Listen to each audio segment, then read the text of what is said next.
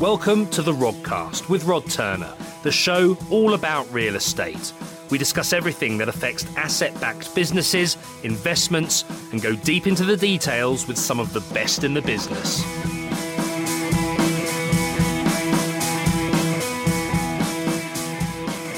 Hello everyone. Today my guest is Samantha Kempe. She had a previous career with Cushman & Wakefield as well as PwC and was a portfolio manager at Blackstone. She is on the committee of the Investment Property Forum and was also the co-president of Women in Business Club at the London School of Business. Since 2017, however, she's been better known for her role as the Chief Investment Officer and co-founder of IMO, a company that brings institutional investment into the single-family home sector. So welcome, Samantha. It's great to have you on the show. Thanks for coming on. Thank you for having me. So I guess to start with, it would be interesting to get an idea of a bit about your background and how you kind of came to co-found and become the CIO of IMO and what IMO does. Yeah, sure, of course. So pre-IMO, my background was all very corporate. I did about 12, 13 years in corporate sort of real estate world, as you pointed out already. And then I decided I was going to leave the corporate world and I went to do my MBA at London Business School, very much with the intention of doing something more entrepreneurial. And it was when I was there, through various networks, I met one of our founding investors and also Christian, who is our CEO and one of my co-founders for IMO.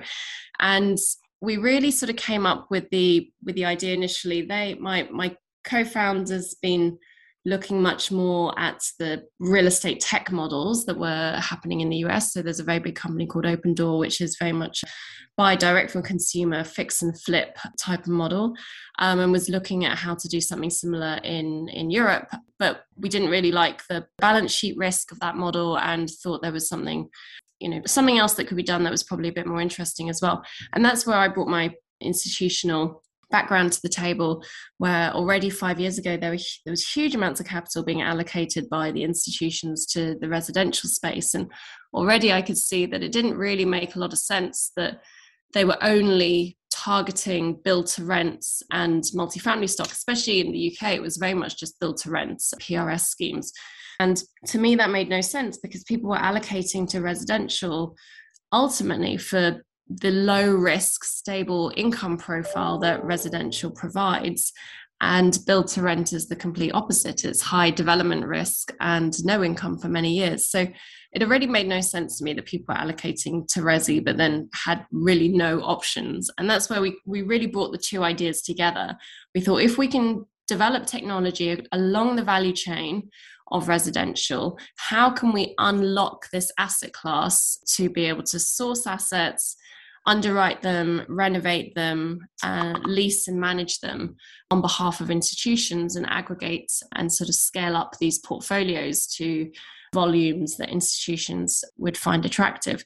So that's how we came about with the idea of IMO. It really is unlocking the biggest asset class in the world for institutions.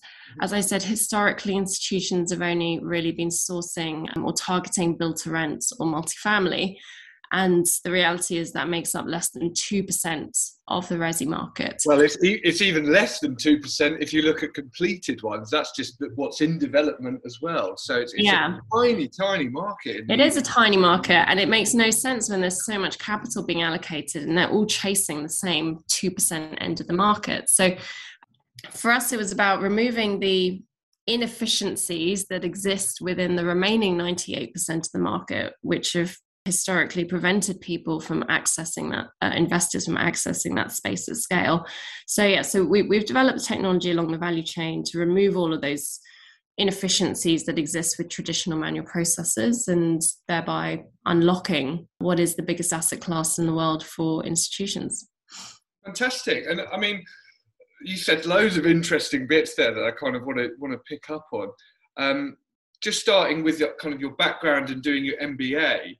How vital was that? Because I know a lot of people kind of put almost as much emphasis on when they do an MBA, certainly in business, is about the network that you get, as well as kind of obviously the education side of it. How big was that for you? It sounds like yeah, it was twofold, and it's funny because within the real estate space, there's MBAs aren't really that popular within the real estate space in the same way they are within consulting or banking or sometimes private equity.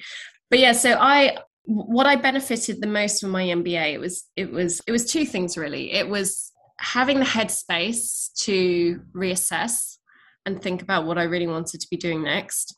And it was also, from an educational perspective, it was very much about sort of retraining my brain of how to look at business, how to look at challenges, how to, think about leadership, all of those topics, which traditionally don't really get focused upon at all in the sort of corporate, when you're going through kind of the corporate machine. So that was really vital. And then it was absolutely the networks, as you suggested. They've just opened up so many, whether it's just, so many more friends that I now have who come from such interesting parts of the world and different sectors and backgrounds to, the professional networks that I've also developed. And like I said, our founding investor was actually an alumni of LBS, and I met him through the LBS networks. So I don't think I would be doing IMO today if it wasn't for my MBA. Brilliant. And I mean, you talked about obviously the build to rent market, and we said it's a small fraction of that total kind of asset class of residential in the UK. Are you seeing that a lot of now fixed income institutional money is looking for a new home for their fixed income, and residential is taking that up, and that's the allure really for some of those institutions? Is that what you're kind of seeing? Absolutely. Is it coming from that fixed income market then, would you say? Yeah, it's coming from sort of the pension funds, insurance fund world, where by their very nature, they are focused on low risk, stable, guaranteed income, essentially. So we're seeing a lot more of that type of capital flowing towards residential. And then you're also seeing, of course, then the investment managers are all starting to adjust their allocations as well. I think just a few years ago, residential was barely on people's allocation strategies. You might have an allocation towards student housing, but there definitely wasn't any broader sort of housing allocations.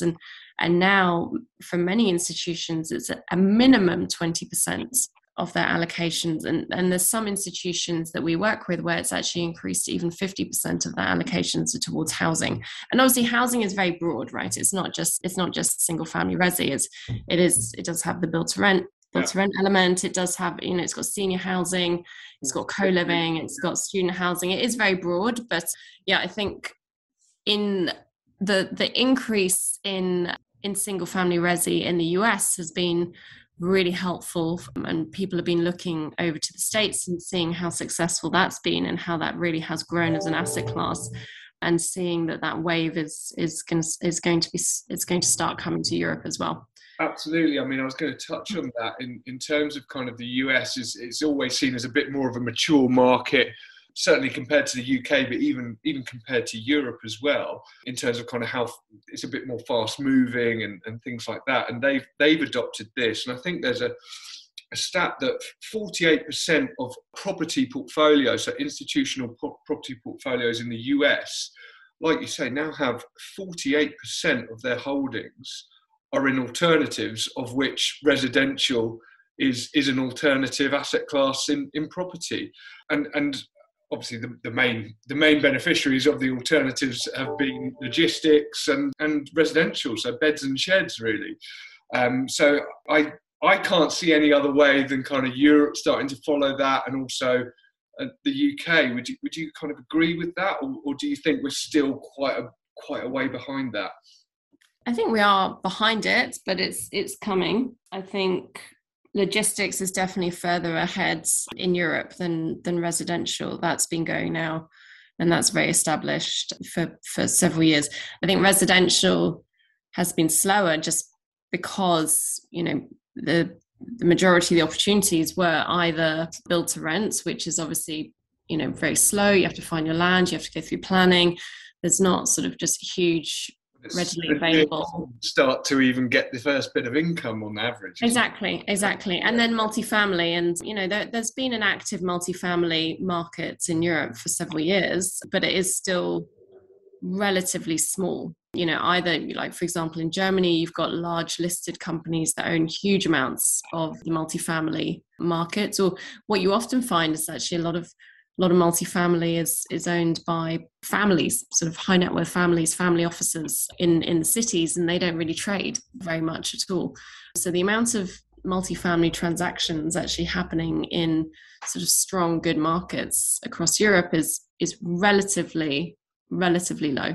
And that's really interesting in itself, because you've got this massive kind of shift in their portfolios where residential has increased, but there's been next to no transactions to show it, which must be difficult to kind of get values on and things like that, which I find quite interesting.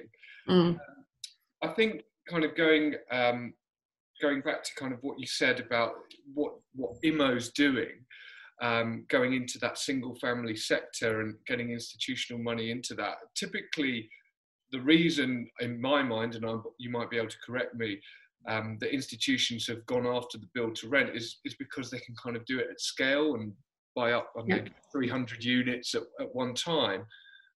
Has that been typically the barrier to institutions getting into single family homes, because it's quite difficult to buy at scale? And if so, what is it that IMO is doing to resolve that, I guess?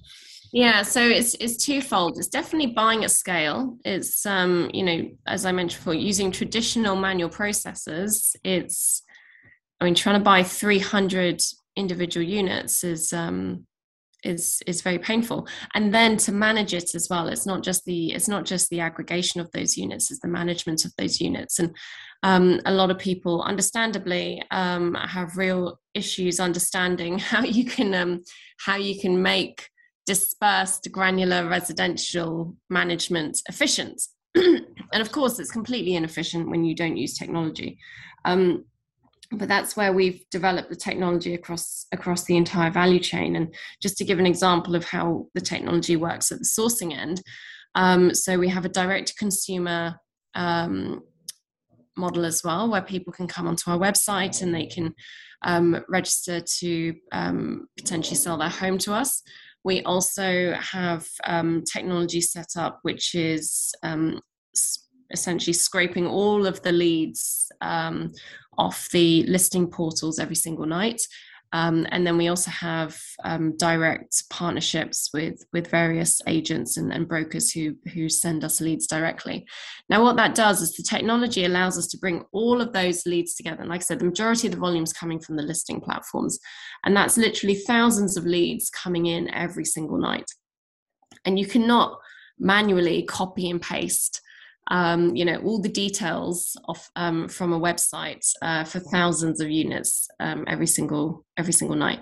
So all of that's coming through. We're instantly filtering against our property investment parameters. So whatever our buy boxes or our target requirements are, we're also automatically running our AVM models, our automated valuation models that we've developed to identify which properties might also potentially meet one of our investors' target returns.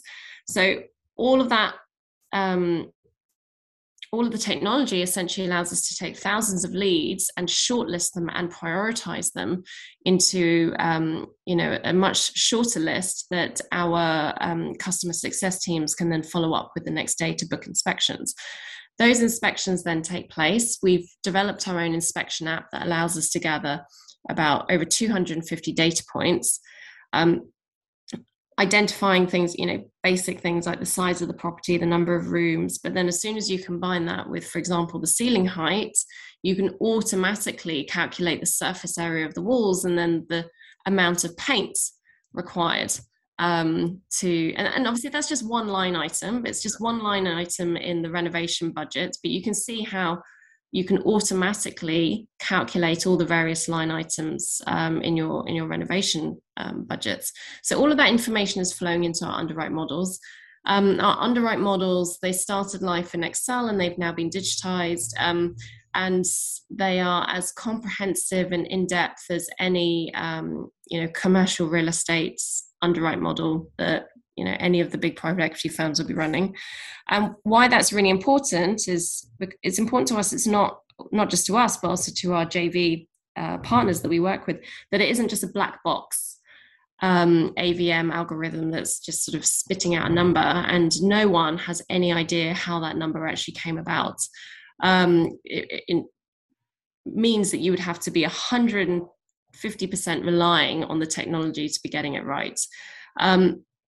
So all of our underwrites are incredibly transparent. We're creating a sort of, I think it's almost a 10-page document, underwrite document off the back of it, which gives full details of all the calculations that have gone into all the assumptions, all the inputs, all the outputs, all the cash flow simulations, all the sensitivities, all the comps that have been identified from a pre-renovation basis, a post-renovation basis. So it's very, very comprehensive, and that allows us to have a full audit trail, which meets all of our institutional governance standards. So you can see all of that is not possible without technology sort of automating as much of it as possible. On the underwrite side, about 80 to 90% of that is automated. There is still an acquisition manager, an investment expert sort of assessing the underwrite and checking it and making sure that it's okay. But you can see that 80, 90% of their role has been automated. So they're actually able to only focus on the real value add parts of the process. So that's just at the sourcing end. You can see how the technology allows us to essentially comb through the entire market and really cherry pick and identify the deals that will meet investors' return requirements.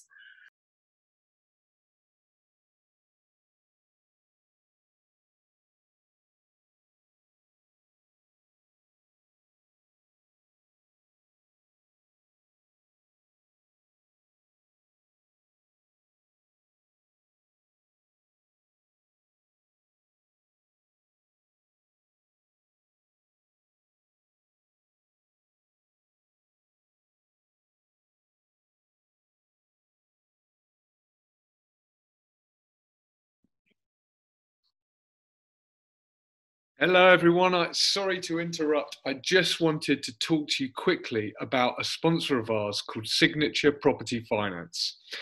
They are a bridging loan provider based in Solihull, Birmingham.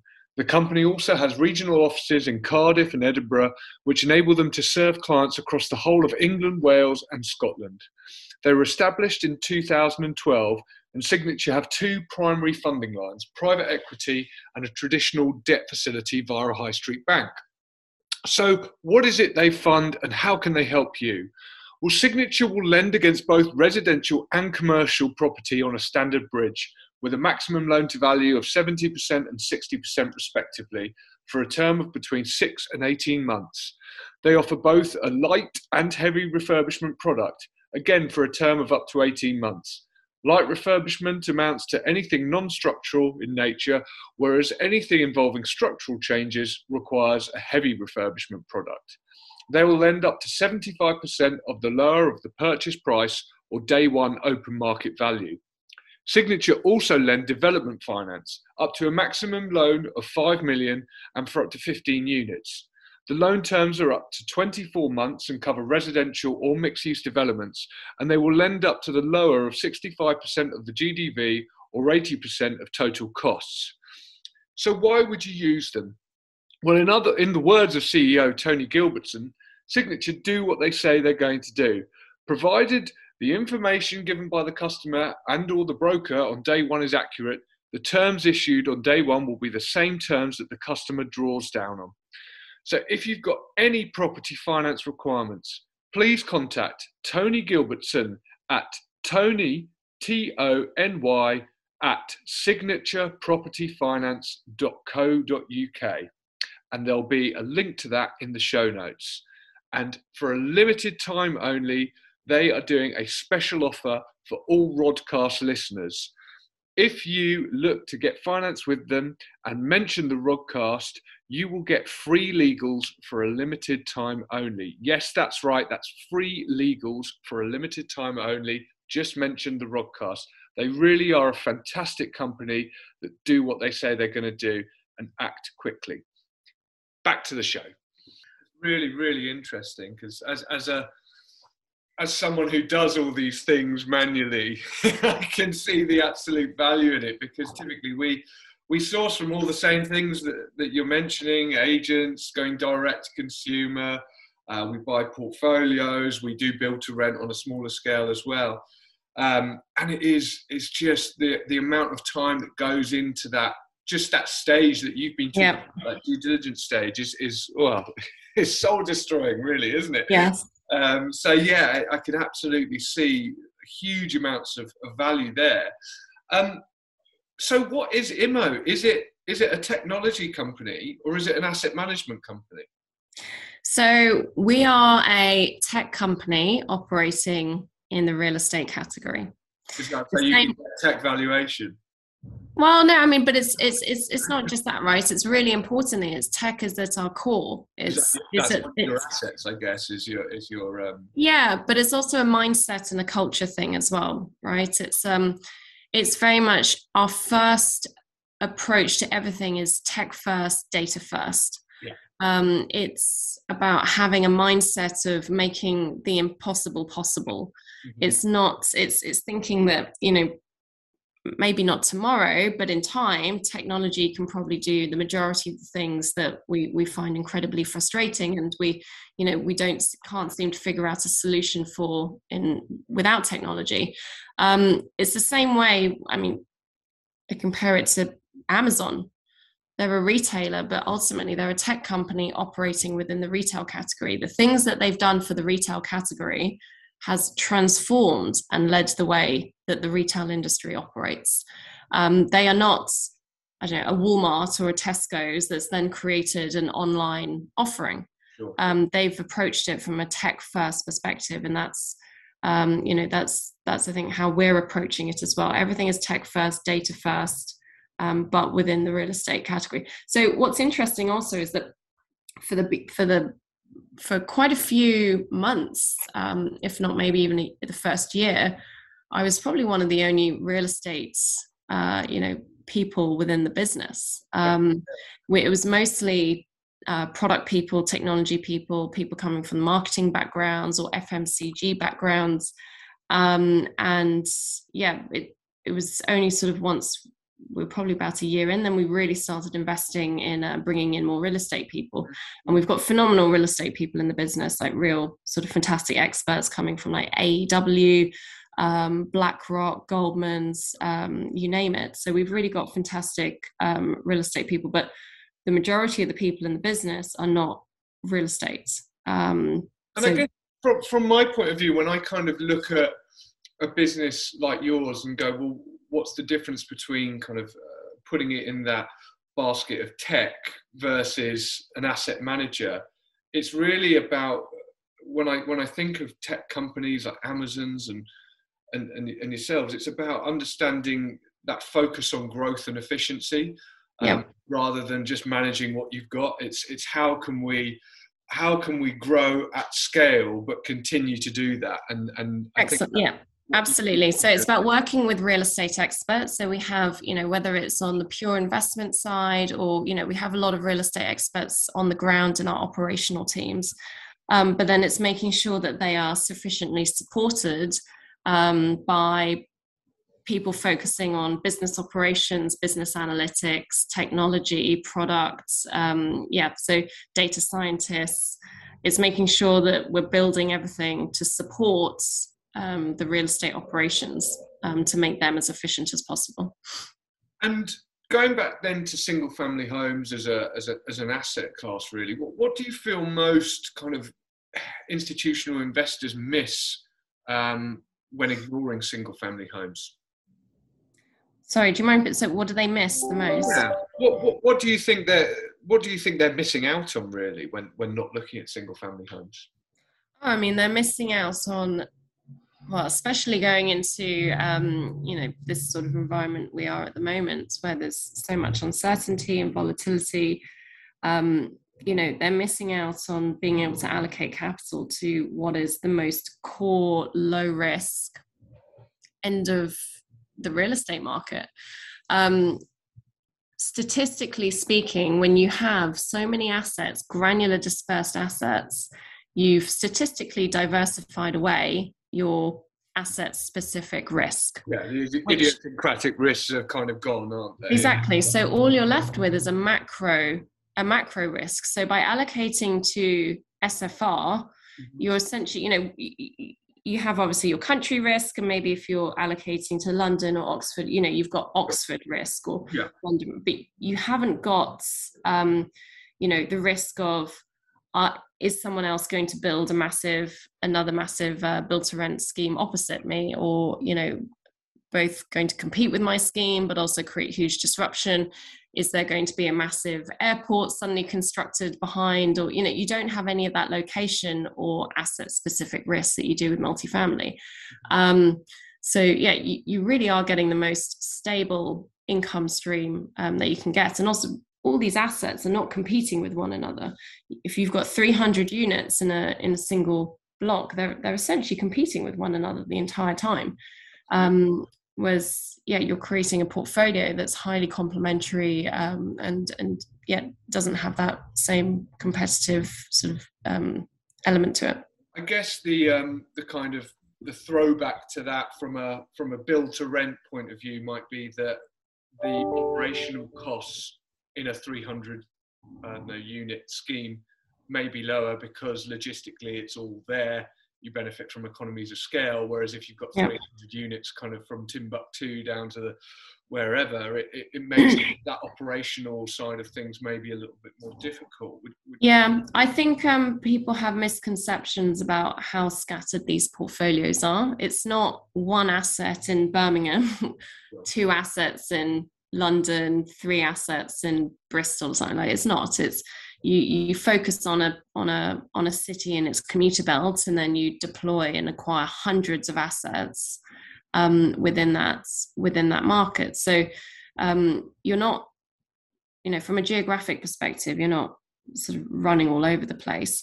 Everything we do as well, we acquire vacant, and then we do renovations day one. So we are, standardizing. We're standardizing everything at that point, and then minimizing future maintenance or capex requirements. It's really important that every asset during the due diligence phase up front, we are assessing it extremely thoroughly to understand whether there would be potential future management headaches. And if we identify any red flags, we withdraw from the process.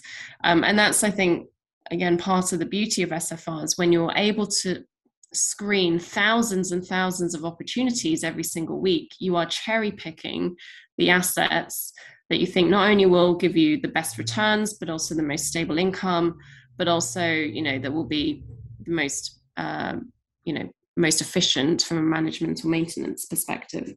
Absolutely, because at the end of the day, it's long-term income, isn't it? So if you've got the choice between kind of, a cheap shower tray that's made of plastic or a stone one, although the cheap one might be half the price, it's going to cost you more in the long run over the next kind of 10 years as it cracks 3 times and causes damage. So yeah, absolutely. And I think one of the other challenges of build to rent is the locations they're often in. So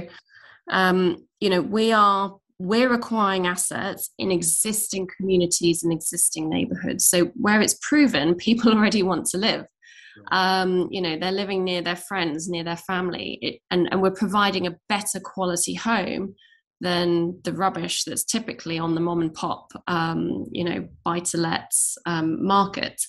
So we're doing is we're offering a better quality home where people already want to live. It shouldn't be that if someone wants a better quality home, they have to move to a new build scheme that's maybe halfway across town, away from their existing friends and family. So, the stickiness from a tenant perspective or resident perspective, that we're able to offer them good quality homes where they already want to live in their existing communities, it means that they're not, they have those emotional and personal bonds and ties to those areas already. So tenant, your churn rates also should be much lower as well. Typically, also another challenge with build to rent is to make the numbers even stack up in the first place, you're having to charge premium rents. It always shocks me when, if you go to some of these residential conferences and people are proudly displaying that the build to rent rents are at a whatever % premium to the market. And, great, but that's not, the market is the market. The market is the mass, right? To do something premium is by very nature, there is lower scale and lower volume of that. And what's also interesting in the States, what they've seen there is that people who pay more premium rents, they likely churn a lot faster as well. They're renting a lot more out of choice and because they have flexibility to move all over the place. Whereas the more the mass markets who are paying market rents, they're the ones who, they find a home, they really want to be there because they're near their friends and family. They maybe manage to get their kids into the local good state school. They're in a catchment. It's really important for them to stay there. The stickiness of those residents is a lot higher as well. I couldn't agree more. And you put it very, very well. Like the build to rent, the best year they're going to have, the best performance year will always be the first year of occupation. Because they've got those premium rents, because it's a new build and all those things. And like you say, it's like everyone's got a friend who has to have the latest gadget and things like that. And it's the same with housing, that they're going to be far more transient. Suddenly your operational costs, because you've got someone moving, someone who would have been happy with, I don't know, a stain on the wall, suddenly moves. Now that's not just costing you tenant turnover costs with marketing and things like that, it's also costing maintenance that wouldn't have really been there because now you've got to compete with everything else that's new onto the market. So correct, yeah.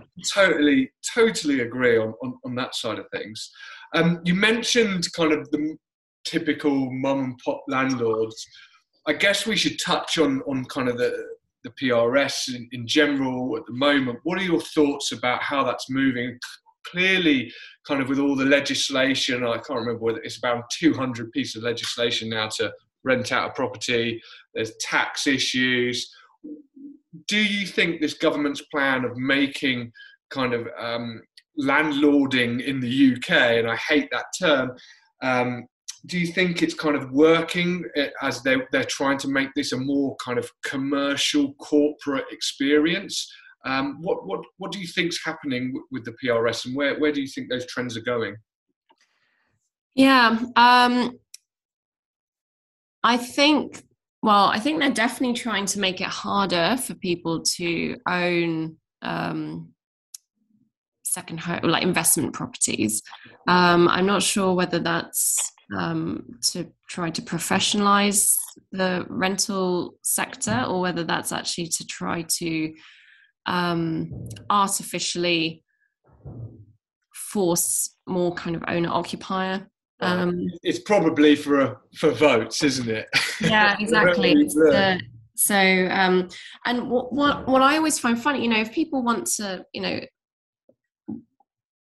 okay, there's affordability constraints, definitely. That's not going to change overnight. And that I don't ever see that ultimately changing unless house prices in the UK massively fall. Actually, and it's not even just a UK thing, right? This is a global thing. So house prices across the world would need to massively fall, or wages would need to massively rise. And obviously we're going, we know that inflation is incredibly painful as we're starting to experience. So that's not a good thing either. And I think especially with the younger generations, the concept of renting and having the flexibility, if you want to be able to move, and maybe in 5 years time you're earning more in your career, you want to upgrade your property, being able to move to another, a slightly larger property is really attractive. You don't want to have to pay the stamp duty every single time. So I find it, I think definitely if people want to own, I think it's great that there are schemes out there to facilitate and help people. In terms of what you're saying about making it more difficult for the mom and pop landlords, I don't think it's a bad thing, though, to be making it more difficult for them, because generally the quality of housing stock that the mom and pop landlords offer is terrible. And obviously there's exceptions to that, right? And there are some landlords who care greatly about providing a great home for their residents, but a lot of them don't, or they don't know how to. Right, so maybe I shouldn't just say they don't care. Right, a lot of them do care, but they don't know how to. They're not professional landlords. Yeah, they're not professional landlords. They don't themselves have the efficiencies of scale when it comes to knowing how to smartly renovate a property, or they don't have the network of contractors to be able to quickly send out to fix a tap or fix the boiler or something, or they're very reliant upon their managing agents. And we all know all the issues of managing agents who generally aren't providing anywhere near a good enough service for residents. So I don't think it's a bad thing that more housing stock is coming out of the hands of those mom and pop investors. And that's who we typically see ourselves like transferring stock from those mom and pop. We're not trying to, first of all, we are never bidding above the market. Yeah. So we are, we're never going to be the emotional buyer. So if someone really loves a property and they want to live in it themselves, they're going to be paying the highest price, right? So we're not competing with them on that. So we're not taking properties away from owner occupiers or first time buyers or anything like that. We see ourselves more sort of sweeping up the stock that's typically would be going to the mom and pop landlords market, and then actually investing in those properties and bringing them up to standards and providing not only a product but also the service that consumers deserve. Mm-hmm. And how do you think it compares with other markets? Like you've mentioned Germany, and I know you guys do quite a bit over there. How do you think the UK compares to somewhere like Germany in terms of the PRS? So it's definitely a bit further behind the curve. So Germany in general has a higher percentage of people renting. Renting is just more cultural. People rent over there for their entire lives. So it's not got this stigma that it has here. No, not at all. Not at all. Often you'd go into someone's home in Germany, you'd never know they were renting because they've been there for 20 years. They'll buy the kitchen and things like that and get a Yeah, exactly. So they've really personalised the property to themselves. You really wouldn't know. So I think, but we're seeing the shifts in the UK of increasing percentages of renters. In terms of from a professional market as well, it's obviously a lot more professionalized. There's a lot more professional investors into the resi space in Germany, and I think that's definitely starting to change now, although it's many years behind in the UK.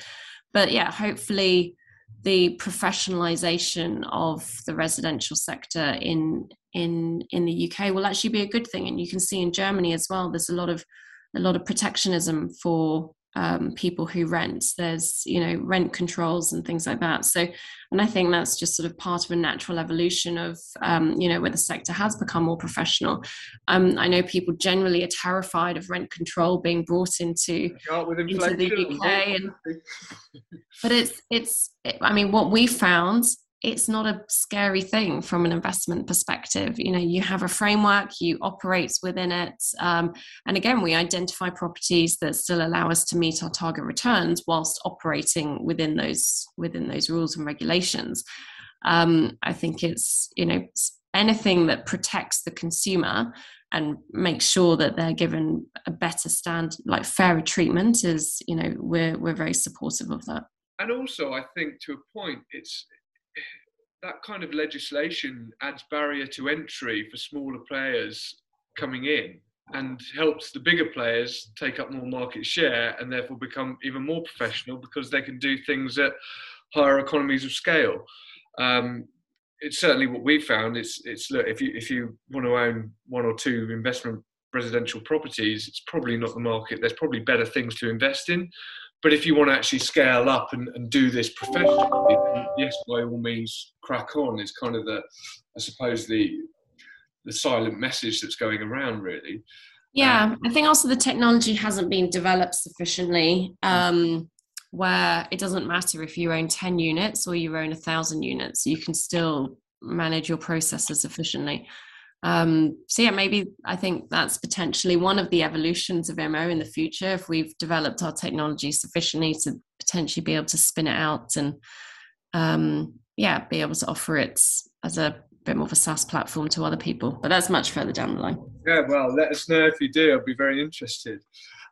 What would you say some of the key metrics are that you look at when looking at sort of some of these investment properties? What are some of the things that are kind of non-negotiable, or would you say are the first metrics you want to look at? I think in terms of the non-negotiables, that we obviously have hard sort of parameters of what we're looking for, and that varies for different countries, different cities, and that depends upon what we've agreed and defined up front with our investor partners. So those are definitely sort of hard filters that we're looking at. As I said before as well, we're looking to make sure that a building is well managed, or isn't going to create sort of lots of legacy issues downstream. Those are also red flags for us that we pull out of. And then from a financial perspective, it really comes down to what is the IRR and the cash on cash on the investment.